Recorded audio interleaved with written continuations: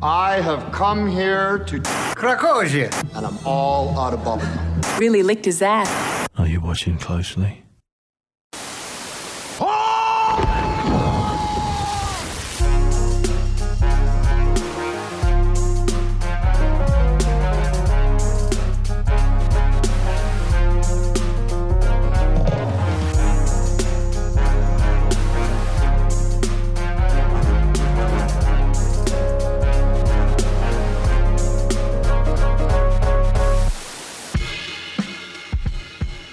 Hello and welcome to Season 2 of Midnight Showing. I'm Nash, that's Luke, and this week, the movie we watched at midnight was Brett Leonard's Virtuosity. Was it worth it? That's what we're here to tell you, and don't worry, we will notify you before we start spoiling. Luke.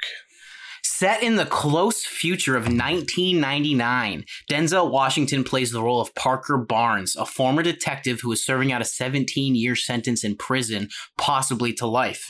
Barnes, of course, is one of the best police officers the city has ever seen, forcing the department to call upon him whenever they are in dire need for his services.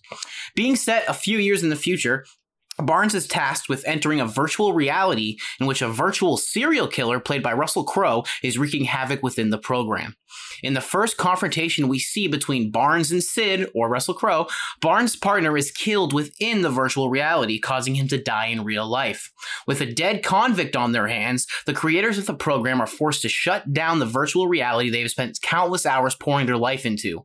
Having spent so much time creating Sid in his reality, the creator of the program takes the insane route of actually putting Sid into the real world through the use of nanotechnology.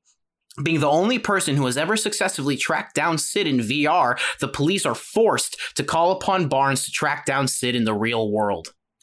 And the trailer for this movie, it's a classic action movie trailer, except with that unfamiliar narrator voice where it's like, in a world. They got some new guy to do it, so that's a little bit different. But all in all, the trailer does a pretty good job of setting up the plot without revealing too much. Nothing too special about this trailer, but I think that's a plus just because everything about it fits well, meaning it isn't noticeably bad or off-putting. It tells you what you need to know, and if you like it, you'd go see it. So the trailer does a good job. This movie was written by Eric Brent. He's only written a handful of scripts that have graced the silver screen from what I saw, including the legendary Avengers Endgame. Wait, no, I mean Highlander Endgame. And Denzel Washington also had some issues with the script, and apparently he had a pretty big influence on what actually went into the movie. But Nash and I will discuss that when we really get into the grid of the movie.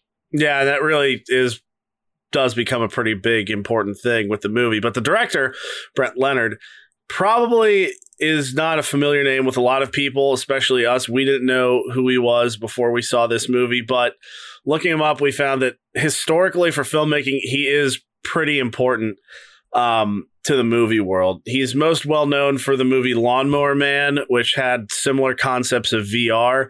It was an independent movie that grossed like $150 million. He's also known for T-Rex, Back to the Cretaceous period, which became what was widely known as like the first widely popular 3D movie. It sort of put 3D on the forefront, and I think it's probably the catalyst that started the whole like 3D epidemic in movies.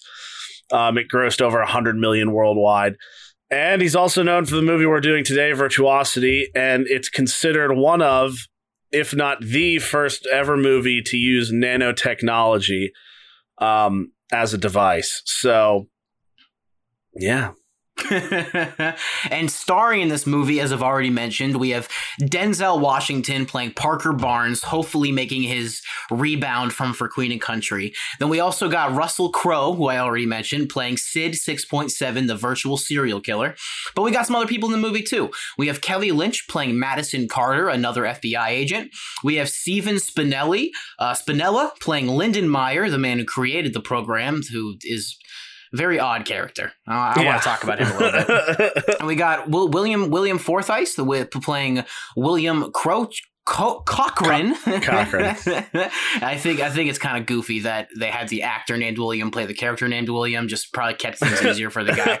And then finally, we got the poor man's Kevin Bacon, William Fincher playing Wallace. I'm sure if William Fincher ever listens to this podcast, he's not going to like that joke. But he's not going to like it. I don't like it. I love William Fincher. And I love Kevin Bacon. two worlds collide. So the theme for this movie, we did have a bit of a struggle trying to come up with it because it's an action movie, and action movies, they're typically centered around this redemption or revenge plot line. And that's kind of what we were feeling, but taking a look back at the movie as a whole, we came up with it's really about technology becoming a living thing or becoming more human. The setting in the near future points to the threat of what is happening in the movie is tangible within the viewer's lifetime. And that was kind of the biggest reason for us to make that the theme. And now with all that established, we've got to give it the infamous thumbs up or down rating. So, Luke, thumbs up or down? It's going to be a thumbs up.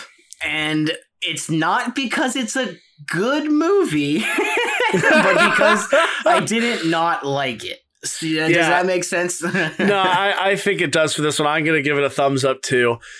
We're going to get into it a little bit more. We just don't want to spoil it for anybody. So without further ado. Spoiler alert. All right, so let's get into the Nash, welcome back, dude. Welcome back. Season 2, guys. Season 2, dude. So you know what the first thing this movie taught me was? What? If you take the villains of history, I'm talking your Jeffrey Dahmers, your John Wayne Gacy's, Hitler, Stalin, we're going that far. If you put them all together, you know those apps that's like, if you take a girl's face and your face and this is what your kids would look like. Well, if you took all the serial killers and they had a child, it would look like Russell Crowe, apparently. Russell Crowe's fighting around the world. For good reason, as apparently he has every serial killer within his face. And I'm sorry for that, Russell Crowe. I think that's pretty funny. I do think we should mention, though, how we found this movie. We were trying to watch a totally different movie, which we may do in the future. We'll have to figure out where to find it because apparently it's incredibly hard to stream it in the US. Yeah, have to get ExpressVPN or something. And so this one, I'm searching for this movie. I found Virtuosity. I was like, read the description for it. I was like, we should probably watch this one. This one sounds absolutely crazy. He's got Denzel Washington and Russell Crowe, and maybe Denzel can redeem himself a little bit from for Queen and Country. And that was the only Denzel movie we did for season 1. So I feel like we kind of did Denzel dirty on that one, bro. We chose one of his worst movies to review. I agree, and it really felt good to do this one because I think at the end, we like this movie, right? We like this movie. We enjoyed it. It was entertaining. But it had some things, and we'll get into that. First, we're going to go over sort of the theme. So I think probably the biggest point is defining that future setting, because the movie was released in 1995, set 4 years later in 1999. So, Luke, I know when we first started watching it, one of the first things you mentioned was sort of the aesthetics of it, and I think you made a very good point just culturally about movies set in this time period when they talk about the future, if you want to talk about that a little bit. Well, dude, to me, it feels like every movie that was made in the 90s that was trying to make it like futuristic and weird just thought technology was going to get bigger. Everything has to be huge. Like the virtual reality thing, they're like running and like up in the thing and stuff. And like the screen itself is huge. And I don't know, dude, it's like technology took such a jump at the beginning of the 90s that people in movies had no idea where it was going to go, and they just had such high hopes. But it's funny and it feels super dated because the technology obviously grew way past having like those little 8-bit computers and stuff, dude. So like, our huge part with like 12 Monkeys was that we thought it was a really aesthetically cool movie because it was trippy and had the technology from the future and everything. And now as we keep watching these movies that are like future movies, I just think it's really funny that like it feels like they had no idea what the future was going to be like. They were just like, yo, computers are sick. Yeah, no, and that's such a good point too, because it really conflicts with sort of the visual we got in the two sort of major types of technology in this movie. Like at this time period, 1995, it was when the Virtual Boy for Nintendo was released, which I think is like the first VR home console. So something you could play at your house. You didn't have to go to arcade. You didn't have to find one in your area, to go play it. And so what's crazy about that is still in this time period, though, the early and mid 90s, technology all around them was getting smaller.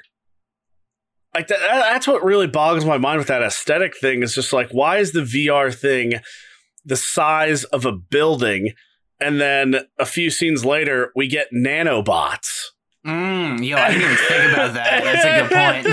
It's like, clearly they understand that it's getting smaller because you've got nanotechnology, yet this VR system is the size of a building, and contemporarily the Virtual Boy was like the size of a large pair of binoculars. I just think that's like really funny and kind of weird, and that is definitely something that we see in a lot of movies in the time period, is how technology always has to be this sort of massive thing when everybody knows it was getting smaller. It's like, you have to know that it's technology because it's big. It feels so grand, doesn't it? It's a very grand virtual reality program playing very, very distracting games of chess, dude. That was, I don't know how you could ever win a game playing that kind of chess, bro. That is the most mind-boggling game of chess you'd ever play in your life.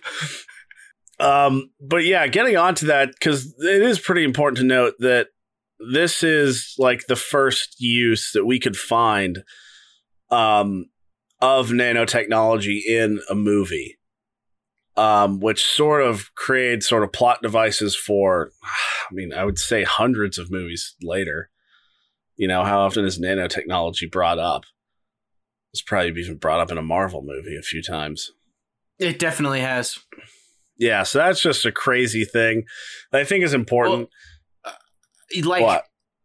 I don't know. Nanotechnology is like, I feel like it's like a cop out for like a bad guy, right? Like that's what it is in this movie, because like whenever he gets shot, he's like not even a real person. But like whenever you see nanotechnology, it's always like the thing that gets this person to the next level. It's always just like really crazy, kind of ambiguous thing that's just these like tiny little microchips that can like redo stuff. Like I think like Terminator does that, right? With like the nanobots do like that technology and stuff. It's like, yeah, it's a very specific type of like story plot idea for like your sci-fi movie, and I feel like it really is done in very similar ways throughout everything. Like even that Vin Diesel movie came out a little bit ago. It had some ridiculous name. I think it was like Bloodshot or something like that. And like whenever he would get shot or something, like nanotech would like heal his body up and stuff. Yeah, and that's, to me, it's a crazy thing because it's something that is in so many movies, and in the first movie it's in, they don't even go into that much explanation about it. You know, it's sort of something that it has almost the same guidelines and everything. It works off the same sort of principles. These robots get the things to repair. They repair it. They fix it. They can fix themselves. They're so tiny. They're fine. They're good. They're just going to fix everything and making it difficult. And it's not really that well defined, and it's used in everything. It's just sort of a concept you have to accept. And I feel like if people can accept that concept without a lot of explanation, there are definitely other concepts that you don't need to go into such long-winded exposition dialogue sequences to talk about. It just seems sort of wasteful. If they can understand nanotechnology as much as they need to, they can understand, other stuff that isn't as complicated. And this movie is the perfect example of making you just listen to what they're saying, because not a lot is explained in Virtuosity, in my opinion. How do you feel about that? Yeah, a lot of it is sort of confusing. And to bring it back to the aesthetic thing, one of the big things I noticed was sort of the architecture of it. Yeah, well, dude, it's not even specifically the nanotech, but the story overall and how the nanotech like plays into that. You feel me? Yeah. It's not like that. You'd think for such a crazy concept, it'd be more important than it was. It's like they're still focusing like so much on the VR aspect when it really should have been more about the nanotech stuff. That seems like the newer idea, the much cooler idea. Yeah. Anyway, I'm sorry, I didn't mean to cut you off. What were you saying about the architect? Oh no, you're fine about that. That was a good point to talk about. The architecture, it's like that was probably the biggest instance that I first noticed where it was picking and choosing what's futuristic. Oh yeah, exactly, totally. Because, you know, we're introduced to the VR and the nanotech, and it seems like we're in this very futuristic, or more futuristic than you would assume for 4 years, sort of lifestyle, because you see the VR facility in the prison, and their design is unfamiliar to people of the time. You know, it looks futuristic. It looks totally different than how we expect. Like, that prison was just sort of a wall of doors that you couldn't see through with like some sort of plexiglass in between. You know, it wasn't bars. It wasn't like how you classically imagine a concrete and steel prison. It was something that was totally different. And we've got his sort of fake limb, too. Thunderdomes are also allowed in that prison, I'd like to add. They're very loose on the laws of that prison, dude. You just call somebody out and it's on, bro. Yeah, and unlimited amounts of confetti for every cell block. Government funding for nanotech or for confetti in the prisons? We need both, damn it. And so that was a big thing, too. And as you watch the movie, it's sort of like those first two instances are really like the only ones you get where the architecture feels futuristic, or it feels like unfamiliar, when if that's establishing, because that's the beginning of the movie. So that's the most establishing thing you can have.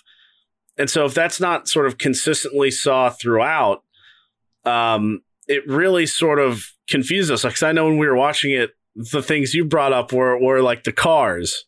Yeah, bro, they're driving like Dodge Caravans. They're driving cars. They're driving, you know, normal cars. It's like a 90s like Yukon or whatever. Yeah. But if we see the prison, we see the VR facility, we see how crazy different they are, you kind of expect the vehicles to be a little bit different too, right? If the future is advanced so much to have nanobots. Yeah, right? Like, you can kind of compare it to like Demolition Man, because, you know, like when he goes in the cryo chamber for Demolition Man, when he wakes up, the world is completely different. Now, granted, we're only like 4 or 5 years in the future from when this movie came out, so maybe it was kind of the idea that this was the birth of this technology and it was going to expand from there. But that idea isn't made super clearly. So to me, it just made it feel confusing overall, because like the guns are, like you said, the guns are regular, the cars are regular. Like, it seems like the world hasn't changed too much. Just a few very specific scenes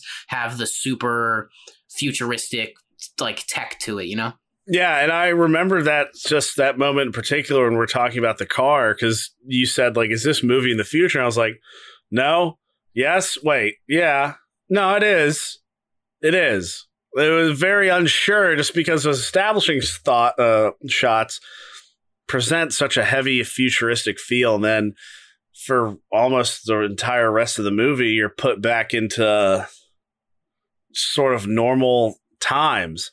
And that was another thing that sort of confuses too, was like the cultural aspect too that we see, which are all pretty unique scenes. I think probably the two ones that really stood out was like the rave in the arena. Yeah, definitely. The arena scene was funny. We can get into that. The rave definitely too. But even the opening part of this movie is really weird in itself. Even though that's like the virtual reality plane.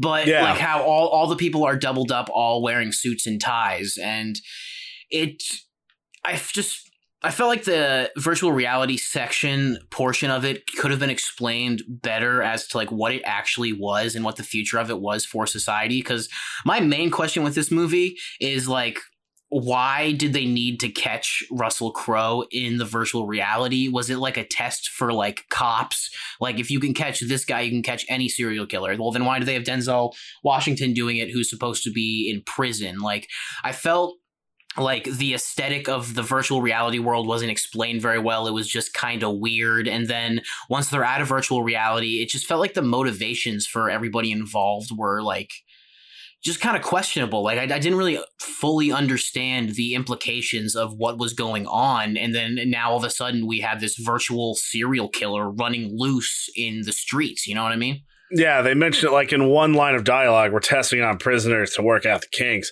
And it's like, if the use of it is for cops to be able to catch, you know, criminals, shouldn't it be as realistic as possible? Like, why are the uniforms?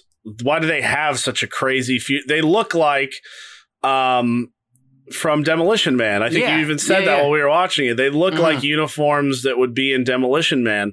It's like, why are we set with such super futuristic uniforms in a VR when, if you think about it, it doesn't make sense. Like, none of the cops look like that, and the rest of the shots. And well, dude, like you said too, we found this movie literally looking for another movie. So like, for season 2, you and I discussed that we wanted to like really go into every movie having almost no idea about it. And for this one, we 100% had no idea. You were literally just like, Denzel Washington, Russell Crowe, sounds crazy, let's watch it. And in those first 5 minutes, I'm like, what are we watching right now? Is this like a weird Terry Gilliam type movie that's going to be really aesthetic? And then it pulls you out of it mad quick. So for me, like going into it with having no prior knowledge that it was going to be about virtual reality or nanotech or any of that stuff, it just really caught me off guard. And I thought it was going to keep up that pace of being really weird. But then you're in the real world, like that, like snap of a finger. And now it's just confetti prisons and Dodge Caravans and Yukons and stuff. Yeah, you know? I think that's a good point too, because in 12 Monkeys, it's like the futuristic aesthetics that we get are only present in the future. And it's like, okay, if you have that point, you compare it with this one, it's like, okay, the VR stuff and the nanobot stuff, that's only present in like the facility. But that doesn't really make sense because it's the same time period. The big thing about 12 Monkeys is we're literally going back and forth through time. So it makes sense for the aesthetics to be totally different, for the cultures to be totally different. If we're in the same time period, why is anything that different? You know, there should be a baseline of consistency for it. And it's not I think the main point to this too is that it's not just the world being that inconsistent, but it's the script on top of that giving very clear like indications of where the motivations are. So on top of having these questionable motivations from all these characters, we also have a world that isn't very well defined and just kind of feels all over the place. So like, I think you go. I think that's a good point too, and we can sort of move off the theme a little bit and sort of go with that, because that was something I definitely felt, and I know we mentioned it while we were watching, is sort of that confusing power structure between all those characters that were quote unquote in charge. Like, we were like, okay, so who's this guy? Like, all right, he's the police chief, right? Okay, definitely. He looks like every police chief ever, so context clues. Exactly. It's like, okay, so we got him. He's the police chief. It seems like he hates Denzel sometimes, and then sometimes he loves him. He wants to put him in prison, but he's willing to do illegal stuff to keep him out. Okay, that's confusing. And then you've got that power dynamic between... like, who's in charge of the government was the actress. I'm blanking on her name. Dude, the Secretary of State is like involved in like this like police like stuff. Like it's a mess straight up. That's the most clear way I can put it. Is the movie story wise, like world wise, definitely feels all over the place and like a mess, and like they didn't really know what the overall feel for the movie was. Yeah, and it's really evident with those characters, because it's like, all right, who has authority here? Like, who is in charge? Is the government in charge? Is the police chief in charge? Is the company in charge? I really don't know now after having watched the whole thing. And it's very weird, especially for an action movie that has the classic setup of, we've got the one villain that only one guy can take down. And he has had a troubled past, and we have to give him this one opportunity for redemption. Yeah, exactly. It's just like, that seems very simple, very straightforward. That's all I need. I don't need exposition about what's going on between this weird power dynamic between these three people. It doesn't really seem too relevant. Or the lady that's the writer, like what Dr. Carter. What is she? What? Yeah, she's just kind of there. Yeah. For sure. You know, we went on a heavy tangent, but you wanted to talk specifically about the clothing and stuff in those Raven arena scenes. You want to kind of circle back to that? Because I think that was a pretty interesting point, playing more into the aesthetics of the movie that we're confused about. Yeah, because we're certainly set up where, like, when we first see Sid, he's got like that bright green, the mask suit. And And like, so when he goes out into the real world and he's like going to that rave, he's looking for like another very flashy suit and he finds one. That was pretty funny. But looking at all those people, it's like half of them were dressed like from the 80s. And it's like, why weren't they all dressed sort of like in a more futuristic way? Like, why are they dressed like they're going out, to disco? But then the piano and the guitar and everything was like these weird little gadgets that let you play whatever song you want to play. But at the same time, it's like still 1990, dude. So I'm and the bartender, dude. I totally forgot about the bartender until right now. The bartender he's like he's a robot. He's a robot. He's a little robot, and Russell Crowe is like, well, you are my past robot, and it's like that's a very specific thing to be futuristic, is that we have robot bartenders now. That's going to destroy the job market, by the way. But again, like, I feel like we're harping on this point, but I think that's the core reason as to why this movie is kind of all over the place, is because we have weird stuff like this that's very futuristic, and then stuff that just really makes you question all that. Yeah, definitely. And another thing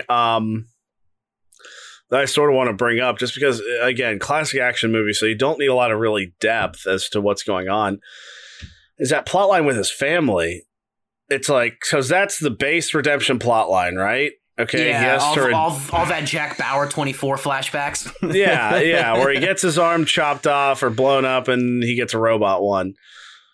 And it's like, did he really redeem himself? Like, genuinely, think about it. Did he actually redeem himself? It seems like he did almost the exact same thing, except he just let somebody else's daughter get kidnapped, which wasn't that the whole point when they're explaining his backstory? It's like, he thought that messing with his family would interfere with him, and it didn't. It's like, what? This guy sounds like an ass. Yeah, right, dude. And then, I mean, if we really want to pick it apart right now, it is a pretty dumb move on the cops to not put like a 24-hour watch on the house of the woman who he can totally kidnap and redo the Matthew Grimes stuff. Because that's, again, one of the huge parts about it, is that's why Denzel has this motivation to attack Russell Crowe, because Sid has part of Matthew Grimes within him and it comes to the top and everything. So, like, I feel like when all this information was learned, they should have taken proper precautions and not allowed that little girl to get in that terrible situation anyway, bro, you know? Yeah, exactly. Like, that's clearly relevant information, and it's just sort of swept to the side. Another thing that, because it becomes overall important, because this is based off like the redemption thing for an action movie, and it's like they need him because he's the only guy that can track down Sid, right? He's the only guy that knows him.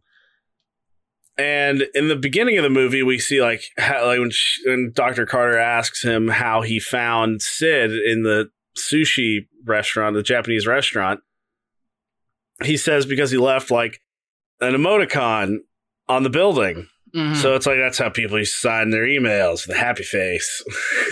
And it's like, okay, so that seems like a relevant piece of information. We see that he's, analyzing stuff. But then we never like see that again. Yeah, wow, I didn't even think about that. Like, we see Russell Crowe like take part of the glass away on the window, and he follows him using that. But couldn't anybody that knew that do it? That's not like specific information for Denzel's character. Yeah, right, dude. I don't know. I feel like the police department should really step its game up on who they're recruiting. If the only guy that can do it is the guy who in pressure situations will shot a news reporter and the cameraman. I will say, in defense of Denzel Washington, though, that was totally their fault, bro. He clearly was just shooting a lot of people, and the first thing they do is stand up with a microphone ready for an interview. It's like, give the man some space. He just had his arm blown off. He seems in the moment right now. Yeah. And so that's just a very, like, those points are just sort of like, they push it this way and then it's totally irrelevant. And that is just very, like, with the police chief thing, loving and hating Denzel's character. Like that, it's very conflicting. It's the motivation behind it is very weird, and that just sort of happens throughout. Yeah, no, this movie has no consistency at all. There's not an ounce of consistency throughout this entire movie. And with that being said, it's still relatively fun to watch at the end of the day. And one of my favorite scenes to point that out is the arena scene, because I don't know what the MMA in the future is going to be, but apparently people in the crowd just beat the shit out of each other, and everyone's cool with it. That was the craziest thing. It's like you had the arena that had like 5 or 6 people fighting at once in it, and then you've got a fenced-in area outside of the arena where everybody's just like fighting each other, and then you've got like the audience who are also fighting each other. Yeah, dude, yeah, and like punching each other, like all that stuff. It was very interesting, very wacky, very all over the place, and that's why. This is a little bit of a torn between two review, because this is another one of those movies where I'm like, yo, that was not very good. But at the same time, it was kind of good, but not really. But yes, but no. It should have ended 20 minutes earlier for sure. You know what would have made it? You know what would have made it really bad? Was if there was a romance plot between Denzel and the FBI woman. Would you like to go into all that stuff with Denzel affecting the script and everything? Because I think that definitely gives it some points up for not being like super classic Hollywood. Yeah, no, that's another good point to mention, just because I don't know how accurate it is, because I found it on Wikipedia. It's the only place I found it. But I thought it should definitely be mentioned because we bring up like the terrible forced Hollywood romance plots all the time. And supposedly Denzel Washington had a heavy hand in preventing any sort of romance plot with him and Dr. Carter happening, which thank God that is the case, because I could not have handled, we would have probably hated this movie if it had another plot device that was just totally unnecessary. And I'm so glad they didn't have it in there. They totally could have too, but I mean, I feel like the way they wrote her character might have really been influenced by that idea, if it is true, because when you take a look back, like the whole time we were watching it, you and I were kind of like, why is she a part of this in a certain way? Because at the end of the day, it felt like she wasn't doing too much. And that was kind of the point of her character, was kind of just to watch Denzel Washington be the crazy guy who's going to run off in the mall because he saw something on like the television and stuff.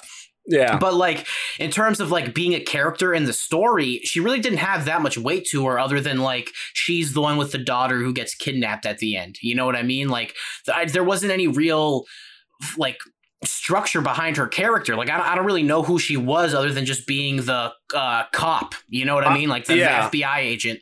I would say she had, because there's only like one scene when they're at the apartment where she actually had more pertinent information about Sid than Denzel Washington ever had, because she actually sort of researched him, and that made a lot more sense. It's like, for all the inconsistencies in the movie, the 3 main characters in it, Dr. Carter, Russell Crowe, and Denzel Washington, they have the most consistency. That's why not having the love plot makes so much sense with Denzel's character, because, you know, he doesn't care. We already know he didn't care about his family that much before they got kidnapped and died.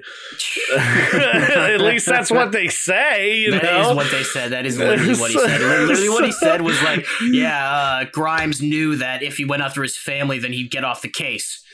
It didn't affect him. So clearly he's a hardened guy. And so for him to like fall in love, it'd just be another inconsistency and more convoluted. And so very happy that it didn't. You know, the character of Sid sort of remained the same the whole time. But one more big plot hole I want to mention. Okay. Give us the last plot hole, then let's go into some stuff that we actually liked about the movie, just so that we can actually reinforce our thumbs up. Because I love ripping into movies after we say we like it. I think it's really funny. I know. People listening are just like, what? Anyway, you said you liked it. the biggest plot hole, was that the whole movie is based on they're gonna get rid of Sid. They're gonna delete Sid from the hard drive crystal thing, the floppy disk crystal cube. And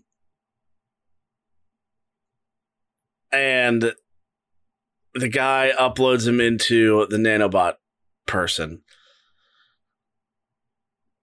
Why? What is the point of uploading him if he already had Sid on his computer at home? That's a good point. I'm not sure how much he had him at home. That's what I was like, because they find his computer at home and it goes in through everything about Sid and has all the versions of Sid up until... He was also a really weird character, dude. Like, his motivations were not defined at all. He hated police officers for whatever reason, and, like, even a line I really did like about the movie was when Russell Crowe was like, your God and my God. Your God has balls. My God doesn't have balls. Talking about the guy who created Sid. So it was a very weird dynamic between the creator and what Sid actually was. Because, like, in the beginning, they put off the creator, the programmer guy, as being like, yeah, like he has no balls. He's controlled by a virtual, augmented reality type person. But then when he finally gets him into the real world, it's like, oh no, he really always wanted to put Sid into the real world so that he could like murder people. But at the same time, he did it because, like, okay, bro, now I'm just thinking about it even more. In the distracting game of chess scene, he gets mad at Sid because Sid cucks him right in front of him. And then he's like, well, maybe you'll enjoy the real world, Sid, like trying to get back at him. But then the next time we see him, he's like wicked happy that Sid is like in the world. So, like, as we're talking about it now, I don't even understand that character really. Yeah, it's like Reanimator. Who's the doctor? What was his name? Herbert West. Herbert West. It's like his motivations is clear because, you know, he wants to prove that what he knows is accurate, and he doesn't care about the ramifications of it, you know, of it actually being, you know, used. He just wants to prove that he can reanimate people. Mm-hmm. And in this movie, it's like, why does he care about Sid? Because does he want to murder people? Because, like, you know, it doesn't make sense why, like, he likes Sid so much. It's like, okay, but why Sid? Why couldn't he just spend his off time making somebody cooler? You know, yeah, like, someone who isn't every serial killer ever. Yeah, why does he have to be? It's like he's not cool with him murdering people, but he loves the mass murderer and wants him to be able to murder people. It doesn't make sense. It's all over the place. The action's cool, though. Good thing about this movie, yeah, great action. Honestly, those action scenes are crazy. Yeah, the chase between Russell Crowe and Denzel are actually pretty interesting. When Denzel just lights him up like 2 or 3 times, he's just like taking bullets and it does nothing to him. And like, I mean, the last fight scene on top of the building was like pretty cool and everything. So like, this movie is definitely like put on when you're getting drunk with your friends and you got nothing else to do and you're like, yo, you want to watch this crazy Denzel movie that's just gonna kind of make you laugh a little bit, you know? So I think that probably plays into everything we're talking about here. We're like, this wasn't a movie that blew us away. And when we were 45 minutes into it, I was like, Nash, I have no idea what's going on right now. Like, yeah, I totally understood that because I was like, wait, do I know what's going on? Because it's like, yeah, half these people I know what they're doing. The other half, I have no idea. Yeah, like I just don't understand how the police department can function when like Denzel's the only person who can get anything done and then put him in prison. Like, there's not a single other detective you can put on this case, dude. Yeah, but I mean, I like the characters that, you know, I like the main characters. I think they did a good job.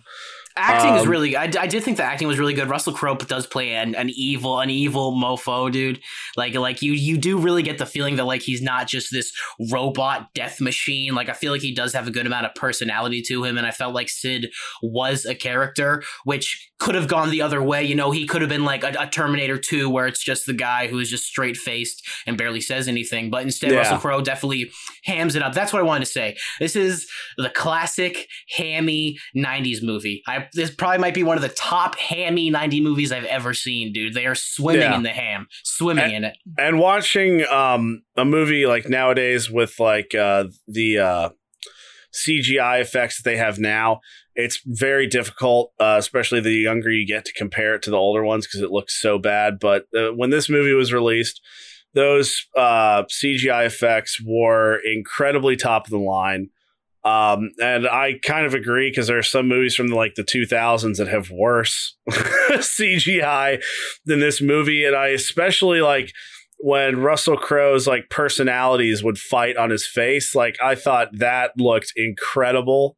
Yeah, it did look really good, actually. Yeah. That was a great effect that I think still stood up.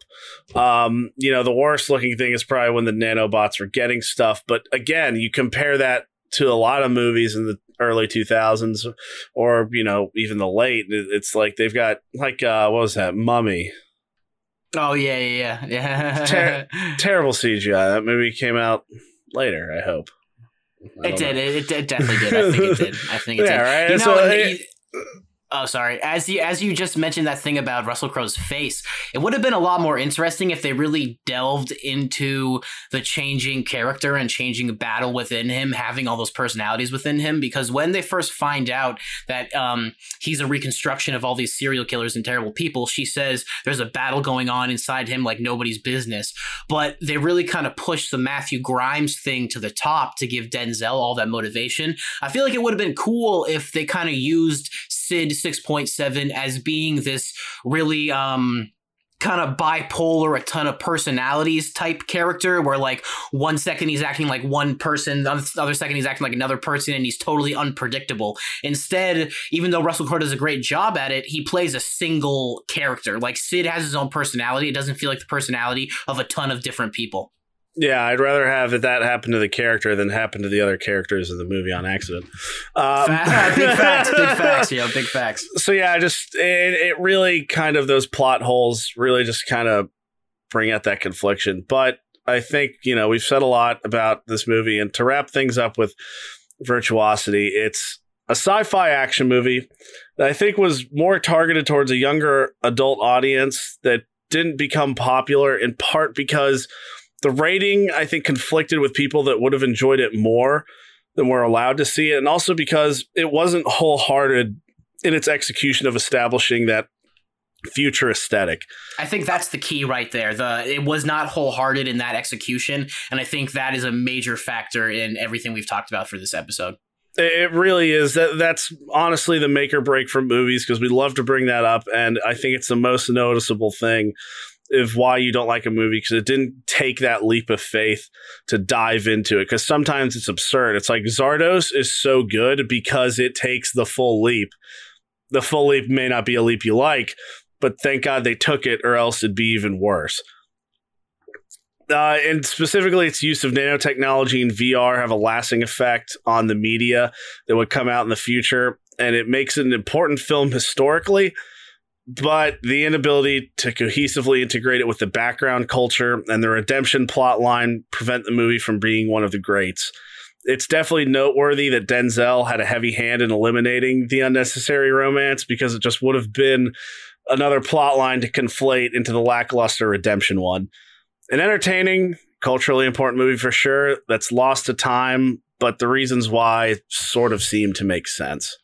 So, as you were saying that, I just kind of had a new idea for the show a little bit, man. Maybe at the end of all these episodes, we deem the movie as, should it be lost in the sands of time, or should we pull it from the trenches to show people? And I think this one, unfortunately, can kind of chill in the sands of time. I don't think it's too important for anyone to really stop what they're doing tonight and watch Virtuosity. It belongs in a museum. Belongs in a museum. I mean, that's my point, because it really is we should give props to the nanotechnology thing, because that's a bold move to make, and I wish they would have made a bolder one, because you see how much it affected culture in the future. It becomes incredibly important. And even this movie has some Matrix-y vibes, with all the VR stuff. The guy, Leonard, he loved VR stuff. We might even have to do a Lawnmower Man special, Luke. Oh, I think we are doing a Lawnmower Man special. It's decided. Like, it's called Lawnmower Man, bro. Come on. And I will warn people, because we looked into it a little bit. It's about a guy that is like. We'll get into the movie once we do the special, but Google it and you'll know what I'm talking about, because we don't want to offend anybody. But I think that wraps everything up for tonight. So thank you for joining us tonight. Message us at Midnight Showing Podcast on Instagram, or email midnightshowingwithlukeandnash@gmail.com to stay in the loop for upcoming episodes and offer suggestions for the movies we watch and future content we can bring to you. Be sure to check us out at ambiguouspodcastsolutions.com. Next week's episode features Band of the Hand, directed by Paul Michael Glazier. And remember, your donations keep the blue lights on. Do you think it's important for a first baseman to be left-handed? I don't get it. I hate you. So I forgot we did that. I forgot we did that. I was like, what's he saying now?